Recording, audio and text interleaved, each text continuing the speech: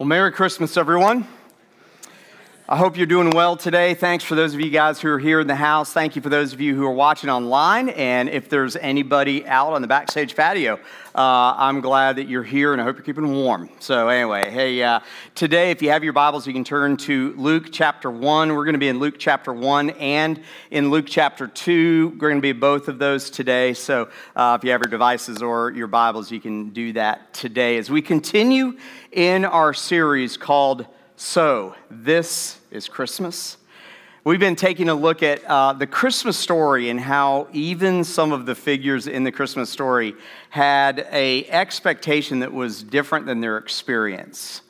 And we started a few weeks ago. We're in week 3 here today. We started a few weeks ago with the story of Joseph, Jesus's earthly father, and how he had an expectation perhaps about his future that was changed, and his experience might have been much different because of the birth of Jesus. And last week, we talked about future, and we talked about how our future potential is at risk or in jeopardy sometimes because of others, and how we can, from God's word, try to resolve that and try to work through that. We talked last week about King Herod and how life spins out of control, and if we're not careful, we too will spin out of control. Anybody feel me today? It's the time of year. It's a great time of year for that. And so what the Bible says about that and how we can be careful not to spin out of control when life turns and spins out of control. Today, we're going to be focused on Mary, Jesus' mother. We're going to be focused on the fact that in her life, and I know this is not what we think of when we think of Mary, but I believe that her life, especially those first few years, was probably filled with a tremendous amount of confusion. And confusion is something that has kind of reigned our lives for the past year and a half, 2 years. Am I right? It's been something that on a global scale we've seen play out, and it's affected our personal lives. And whether you came here today, whether you're within the sound of my voice, and confusion has kind of inserted itself into your life on that global scale, or maybe you personally have something going on in your home or your business or in your school or with friends or relatives that may be causing confusion, or it may be financially, or it may be in your life personally, I want you to know that God's word, I believe, has a lot to say about how we as people can be led from a place of confusion to a place of calm with God's help. Today, what I want to do is I want to begin by praying and ask for God to lead us, but I also want to pray for the people who were affected by the tornadoes in Kentucky, because there were a lot of people who lost their lives and a lot of people whose lives have been pulled up and uprooted by that. So let's pray for our friends in Kentucky and pray that God would lead us this morning. Would you join me? Father, we thank you for this opportunity we have to come and to worship you as we just have. But God, I pray that you would lead us into your word. I pray that your Holy Spirit would guide us, that you would lead us into knowledge and wisdom and understanding of your word. And Father, right now, I just want to pause and pray for the lives that were changed on Friday because of the tornadoes in Kentucky. And those of us who have lived here in Hilton Head remember how storms affected our lives. We remember how a storm affected our life in 2016. And Father, the death must be devastating. And I pray for those who have family members, who have friends, who have acquaintances, co-workers, fellow students, loved ones who passed away. I pray that you would be peace right now into their life. Father, I pray that you would guide them and direct them. God, I pray that you would be with them and give them a sense that you are leading and you are guiding. And Father, I pray for those whose homes have been destroyed, their businesses have been destroyed. Father, their lives have been destroyed in this awful, awful tragedy. I pray that you would give them a hope and that you would give them a future. And God, right now as we turn to your word, I pray for everybody within the sound of my voice who may have confusion in their life. Father, I pray that you would bring us clarity and calm over the confusing situations and circumstances that we may face on a daily basis. Lead us right now, if you would. In Jesus' name I pray. Amen. Amen. There's a story about a college student that walked around with a giant K on his shirt. And he walked around, he had a self-made t-shirt, and he had made it himself, and so, it kind of looked kind of corny or whatever. So someone came up and asked him, hey, what's that K all about? And he said, it stands for chaos, and it stands for confusion. And the man said, well, confusion doesn't start with a K. And he responded by saying, that's exactly how confused I am. I think that defines our lives, doesn't it? The last couple of years. No one knows how confusing our lives are. No one understands how deeply confused our lives are. No one understands what's going on in the dark places of our minds. And we live in a world where confusion abounds in terms of a disease, in terms of finances, uncertainty about the future. Confusion abounds in the classroom, in our world with values and how we live our lives. The world is confusing with a capital K. And then you start looking at our personal lives, and it gets even more confusing. Well, I think God's way of sending Jesus, sending the Messiah into this world to save the world is so amazing, and it's so interesting. And it's so incredibly unique, but the one who would give birth to the Messiah, Mary, Jesus' mother, I think she faced confusion. And I want to walk us through just 2 chapters in the book of Luke. Now, I want you to realize that I'm going to walk through the first about 6 years of Jesus' life in a very short period of time. I promise you'll get out for lunch, okay? So don't worry about that. But we're going to take a look at a lot of scripture today from Luke chapter 1 and chapter 2. But I want you to realize that this is only 2 chapters of her life that I think was incredibly confusing. Let's pick it up in verse 26, towards the end, when the angel Gabriel visits Mary. Verse 26, in the 6th month, the angel Gabriel was sent from God to a city of Galilee named Nazareth, to a virgin betrothed to a man whose name was Joseph. We talked about him 2 weeks ago, of the house of David. And the virgin's name was Mary.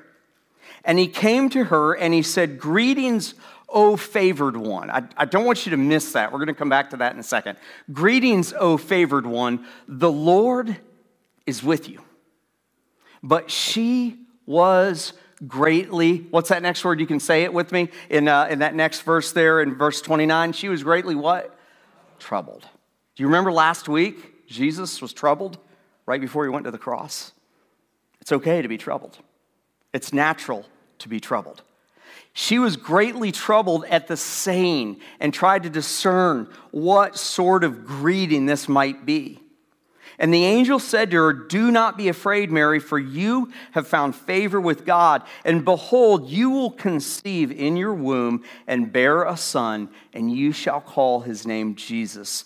He will be great, and he will be called the Son of the Most High. And the Lord God will give him the throne of his father David, and he will reign over the house of Jacob forever, and of his kingdom there will be no end. Now, I think that we have scrubbed the Christmas story so clean that we don't have an understanding of all that they went through in Luke chapter 1 and 2.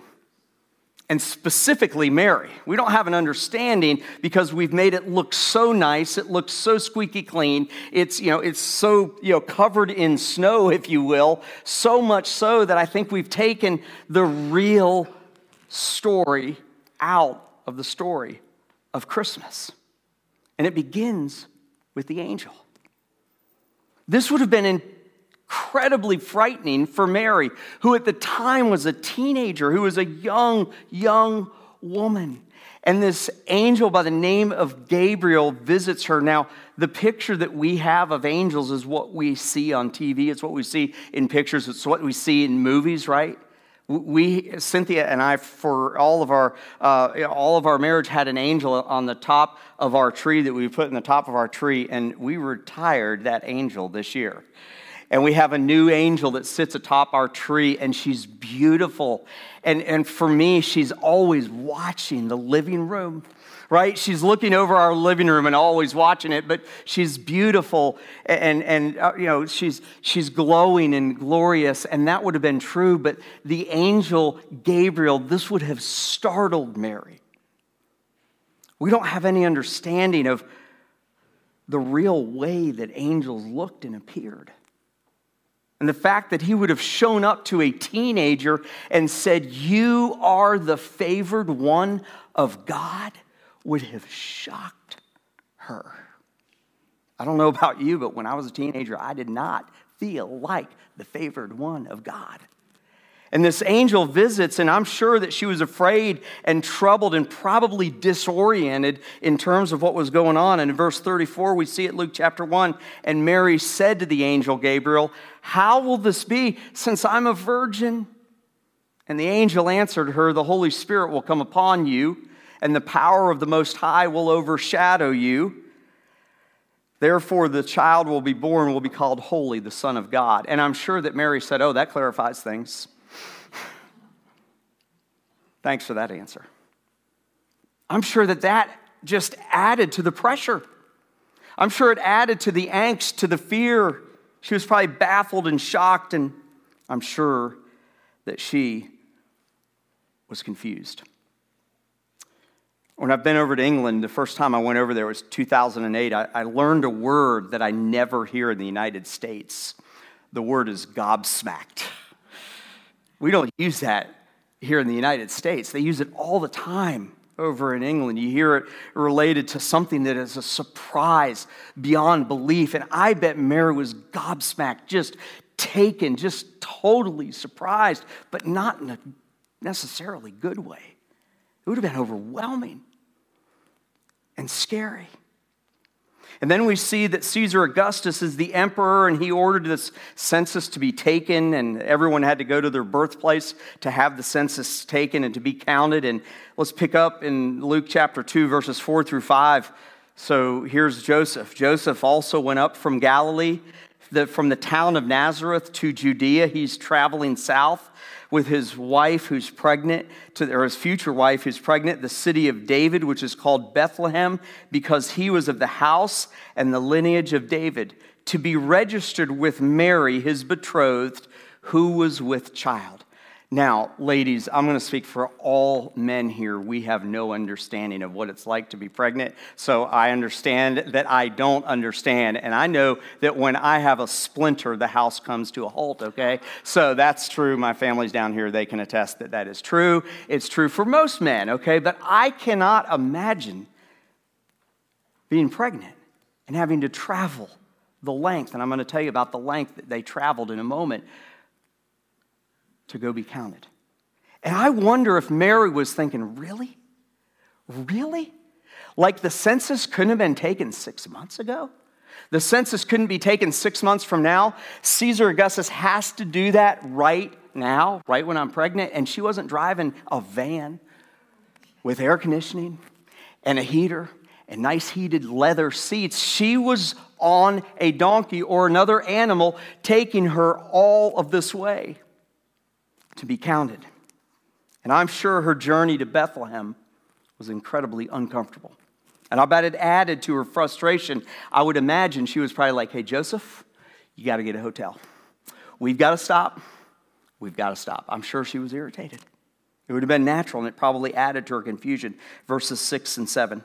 And while they were there, the time came for her to give birth. I don't think we ever think about this. Think about this for a moment. I think she probably was like, "We got to get down to Bethlehem. Let's be counted in the census because we have to. And then let's get back as soon as possible because I've got the hospital that I want to give birth at." Right? I've got the place. I've got the doctors in place. I'm ready to go up there. Let's get back. And while she was there, it was time for her to give birth. And she gave birth to her firstborn son, verse 7, and wrapped him in swaddling cloths and laid him in a manger because there was no place for them in the inn. And I talked, I think it was last week or the week before, about how they were probably in the third floor, the bottom floor, the basement, if you will, of an inn that would have been 2 or 3 stories high, not necessarily a stable. And some of you probably were terribly disappointed that I ruined the nativity scene for you. But I would imagine at the birth of Jesus that Mary may have felt trapped. She might have even felt disappointed, I'm sure, that she was uncomfortable. And ladies, wouldn't she have been concerned for her health and the health of her baby? You see, we clean this so much, we clean it up so much that we don't even think about what she might have gone through. She might have been terribly concerned about giving birth, and why did this have to happen now? And why did it have to happen in the way that it happened? I'm sure that she was concerned about what might happen by giving birth and where she was and in the manner that she would have given birth. Jesus then, as he's born, he's later on in this chapter, he's presented at the temple for a time of purification, which was the thing that the Jewish people did with the firstborn child, and they would bring him in. And Simeon was there, one of the priests, and that day he told Mary and Joseph that not only was this child holy, but that he would be a light, as we just sang about, but he would also be a light to the Gentiles. And I want us to read the response from his parents here, Luke chapter 2, verses 33 through 35. His father and his mother marveled at what was said about him. And Simeon blessed them and said to Mary, his mother, "Behold, this child is appointed for the fall and rising of many in Israel, and for a sign that is opposed. And a sword will pierce through your own soul also, so that thoughts from many hearts may be revealed." Moms, imagine if on the 40th day of your child's life in this earth, someone with a religious background gave you that speech. It would be disconcerting. Again, confusing. What in the world is going on here? Jesus is presented in the temple, and I would imagine at that point in time with what Simeon said, she might have been in amazement or awe or wonder and even worry and even in fear. And then in Luke 2, 39 through verse 40, and when they had performed everything according to the law of the Lord, they returned into Galilee to their own town of Nazareth. And the child grew and became strong, filled with wisdom, and the favor of God was upon him. I tried to add up and tried to figure out a little bit of the journey that they might have taken in the years before Jesus was 6 years old. Now remember that Mary is pregnant. She's either pregnant or she has a toddler or an infant and a toddler and a child who's growing up during this time, and they were traveling on dangerous and rough roads to and from the different places. Twice they went from Bethlehem into Jerusalem, as we see in Luke chapters 1 and chapters 2. But I added this up. The journey from Nazareth to Bethlehem would have been about 80 miles. In day 8 of Jesus' life, he went 12 miles into Jerusalem and back. Day 40 of Jesus' life, once again. The journey from Bethlehem to Egypt, which we learn about a little bit later, would have been at least 40 miles and maybe a lot more. And the journey from Egypt to Nazareth would have been 106 miles. By the time Jesus was 6 years old, he and his family would have traveled 250 miles. It was like a progressive Christmas. And this was probably something that she was worried about. At the return of Joseph and Mary finally getting back home, I'm sure that she was probably like, man, I'm done. I mean, I don't even like traveling 4 hours in a nice van. I drive my family crazy after about the 4.5 hour mark. And they were doing this on rough roads. It reminds me of my sister. When we were young, my family thought it would be a great idea. My mom and dad and grandparents thought it would be a great idea for the 6 of us to get into a Cadillac DeVille and drive on vacation from Tampa and Orlando all the way to Colorado 2 years in a row. No seatbelts, We sat down in the back of the car with either my parents or grandparents back there with us. All the luggage in there. I mean, it was a Griswolds. It totally was like a Griswold thing. And my sister, we were given pads to draw, and that's all we had was pads to draw on. And she drew a picture of herself in jail. I promise you, this is true. She drew a picture of herself in jail. Mary probably would have done the same thing. Like, this is awful. This is awful. And then Jesus grows up, and they go into Jerusalem, and he's older now. He's getting into his teenage years, and he's meeting with some of the other rabbis and the leaders, the religious leaders of the day, and he's in the temple, and it's time for them to leave Jerusalem to go back home once again. And they leave, and they think that they have left with Jesus. Parents, listening to my voice, has this ever happened to you? Has this ever happened to you? You're probably like, yes, it did, but I don't want to admit it in church. It's probably happened to all of us at some point in time where you leave and you're like, hey, where's little Tommy? He is supposed to be with us. He's not with us. And this is what happened to Mary and Joseph. They're leaving Jerusalem, and after 3 days of searching, verse 46 of Luke chapter 2, they found him in the temple, sitting among the teachers, listening to them and asking them questions. And all who heard were in amazement at his understanding and his answers. And I wish I could fill in the blanks here, because it would probably be like, except for Mary, right? Except for mom, who's been worried. And when his parents saw him, they were astonished. But his mother said to him, I love this, son. Why have you treated us so? Why did you do this? Can you imagine being Jesus' mom and dad? Why have you treated us so? Behold, your father and I have been searching for you in great, what's that next word? Distress. Mary's troubled. Mary's distressed. We have this picture that is not right. I am sure that Mary, in her life, in those early days of Jesus' birth and raising him, was terribly confusing. You don't know how confused I am. Maybe your mantra right now. I think it's been all of our mantras. It's been all of what we've talked about. But I want you to see that Mary somehow overcame the confusion and leaned into the calm and became content. Luke 1:38, Mary said, behold, I am the servant of the Lord. And she says, let it be to me according to your word. And the angel departed from her. I've read this verse dozens of times in my lifetime, maybe even as many as 50 or 100 times. And the other day, those 3 words, let it be, just stuck with me. And the first thing I thought of is what? The Beatles, right? Paul McCartney writing this song, Let It Be. I'm not going to sing it for you, even though Ben, our kids pastor, he told me to sing it for you. I'm not going to do that to you because I love you. But he wrote this song, and he wrote it during a period of time when the Beatles were breaking up in the 60s, and things were really bad, and he was in dire straits. And in the middle of the night, he had a dream, and his mom came and spoke those words over him. This is Paul McCartney. I don't know if he ever made the biblical connection. You know what his mom's name was? Mary. I don't know if he ever made that connection. But you know what? This is Mary, Jesus' mom. This is her response.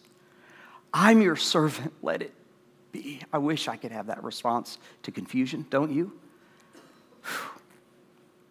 I wish I could have that kind of response when I'm confused. Behold, I'm the servant of the Lord, let it be. But she doesn't just say, let it be, let chance happen, let it be luck. She says, let it be what? According to your word, God.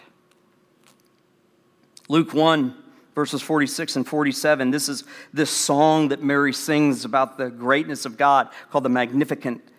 And Mary said, "My soul magnifies the Lord, and my spirit rejoices in God, my Savior." Luke 2, verse 19, Mary treasured up all of these things, pondering them in her heart. Luke 2:51, Jesus went down with them. This is after she scolded him, and came to Nazareth and was submissive to them. I love that part, right? That's for all of you kids who have parents that you think are too harsh, all right? Jesus did, he was submissive. And his mother treasured up all of these things in her heart. She was troubled, yet the calm came. And I believe that the calm came because Mary did the things in her life. And we have little indications of it, and we have to fill in the blank here and there. But I think that she did the things in her life that lead us to calm from God's word. There are three things that I want you to learn today, and I want me to learn. I want us to learn today about moving from a place of confusion in our lives to a place of calm. And I also want to say this. This is me preaching to me as well and teaching to me as well, because I miss this a lot. I let confusion guide me, but we have to let God guide us. Point number one, God will guide us to clarity when we seek him. He will guide us to clarity when we seek him. I think we have this idea, I know I do, that we just have to kind of put up with the confusion. Or we have to force order into our confused world, and neither of those extremes are what God has called us to do. I believe he's called us to seek him because he's a God of order. 1 Corinthians 14, verse 33, "For God is not a God of confusion, but of," what's the next word? Peace. He can lead us to peace. The Apostle Paul instructs young Timothy in 2 Timothy 2:7, "Think over what I say. Think over what I say, for the Lord will give you understanding in everything." You need understanding today. You need clarity where there's right now confusion. Follow God's lead. Let him be the one who guides you. There's going to be more on that next week. Psalm 119, the psalmist cries out, "Give me understanding." He's not asking conventional wisdom. He's not asking for the world. He's not asking for society. He's not asking for some sage. He's crying out to God, "Give me understanding." I got to be honest with you. There are times when the world is so confusing, that's all I can utter. God, give me understanding. Give me understanding. And maybe that needs to be something that you remember. Give me understanding as we navigate this Christmas season where we don't have enough money, but everybody expects the gifts.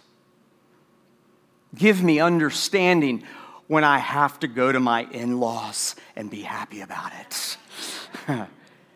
Give me understanding when the kids are sick in the middle of Christmas.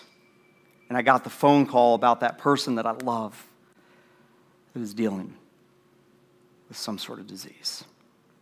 Give me understanding. John 16:33 says, "When the Spirit of truth comes," this is Jesus telling his disciples what's going to happen when he's gone. He says the Spirit of truth will come. That's the Holy Spirit. He will guide you into all truth.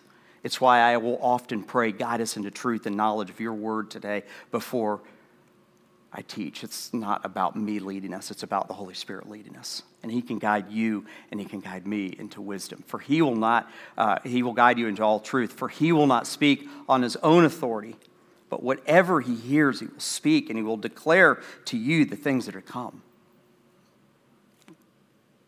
Point number one, we've got to allow God to be our guide.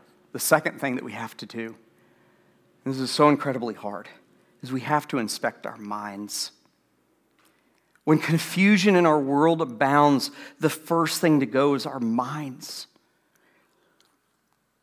We lose sight of what God has called us to do in our minds.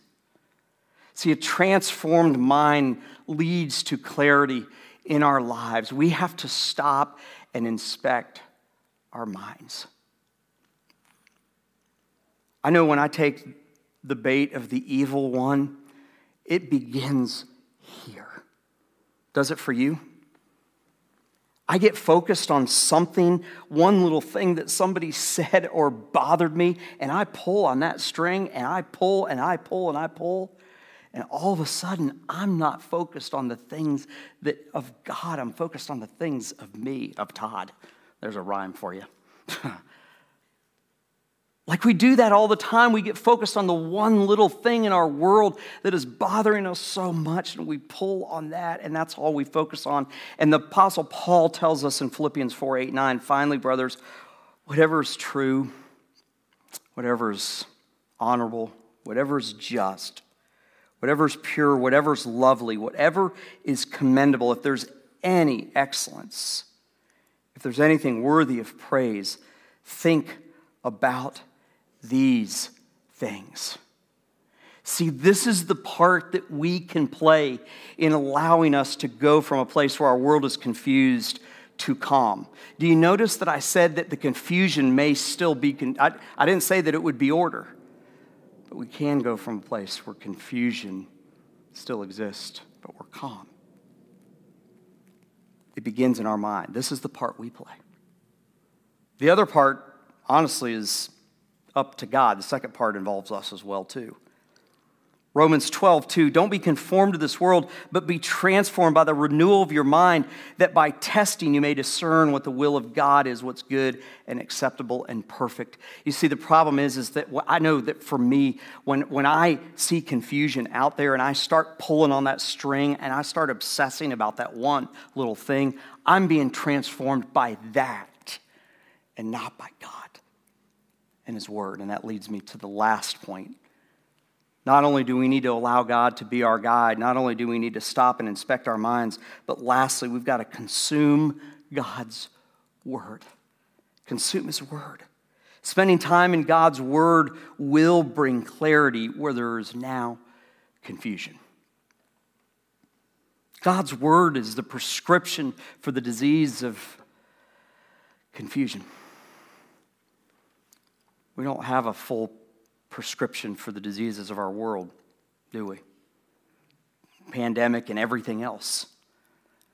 But God can bring clarity where there's confusion if we look to His Word.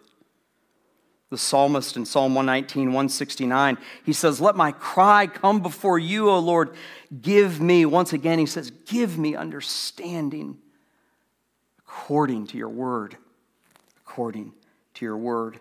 In verse 105 of that same chapter, he says, for your word is a lamp unto my feet and a light to my path.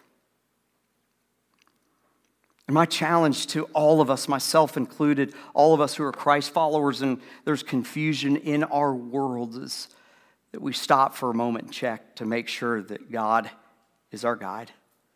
That we stop and allow our minds truly, honestly to be inspected. To make sure that we're focused on the things of God. And I want us to stop and ensure that we are consuming God's Word and that we're not consuming all the things of the world, but we're consuming and relying on His Word that can transform us, that can lead us from a place of confusion to a place of calm. This is the Christmas season. One of the things that we celebrate is light, right? We celebrate light this time of year. Jesus said in John chapter 8, he was talking to his disciples and he said, it says he spoke to them and he said, I am the light of the world. And you and I may not get all the answers that we're looking for in the midst of confusion, but we can have light shed in those dark, dark places of our life if we will allow Him to do that. I've told the story before. I'm sure my kids get sick of it, but on the first Belize trip that I took with a team from this church, we went cave canoeing. And cave canoeing in Belize is awesome. There's a 6-mile cave into a mountain in Belize. It's incredible. And you get in a canoe and you go back, and we had 5 or 6 canoes with 3 people each, and the person that's on the front has a lamp that is attached with like wires that look like they were made in the 1950s to a battery that's sitting in the boat. I mean, you're this far from water and you have a battery and a light that's guiding you, right? I mean, it just is the picture of something that is unsafe, right? Some of you are cringing right now, I realize, yeah. So.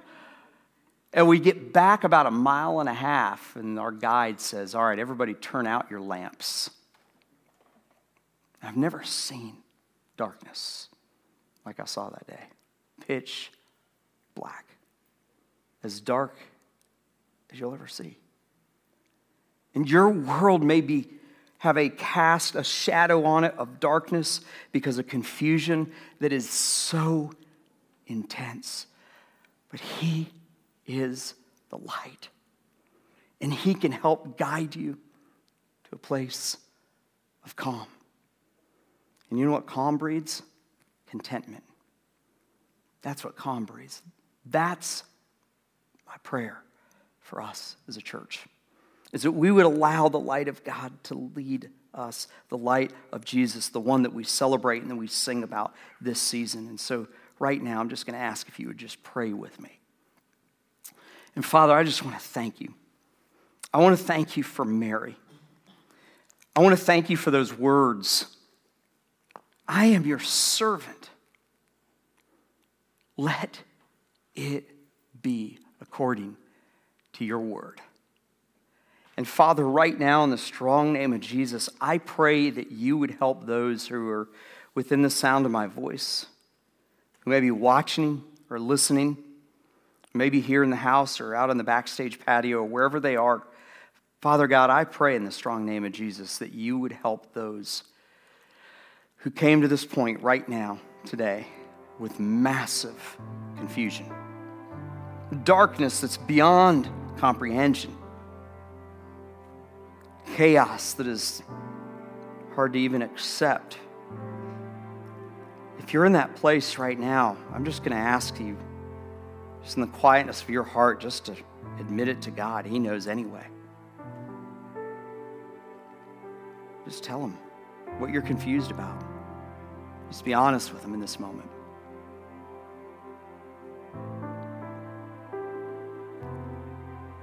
Father, I pray for those who are willing to just say, hey, I'm confused, God, about this thing in my life. These things, this overwhelming situation and circumstance.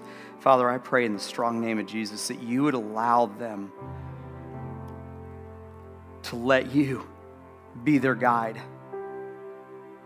Father, I pray if they're following anything else, that they would just let go of that and grab onto your hand. Father, I pray for myself and everyone within the sound of my voice who the struggle of confusion begins in their mind. Father, I pray for the strongholds to be let loose, God. The chains would come off and that they would pause and inspect their minds, that I would inspect mine, that we would check to make sure that we're following you in our minds. And God, I pray that we would consume your word. I pray that we would just eat it up, that we would take it in and that it would transform us, that we would stop being transformed by the natural man, the society around us, culture around us, but we would be transformed by your word. Help us, Father, this Christmas season, but in our lives, to allow your light to shine in the dark place of our lives. God, may we trust you, the light of the world. In Jesus' name I pray. And all God's people said.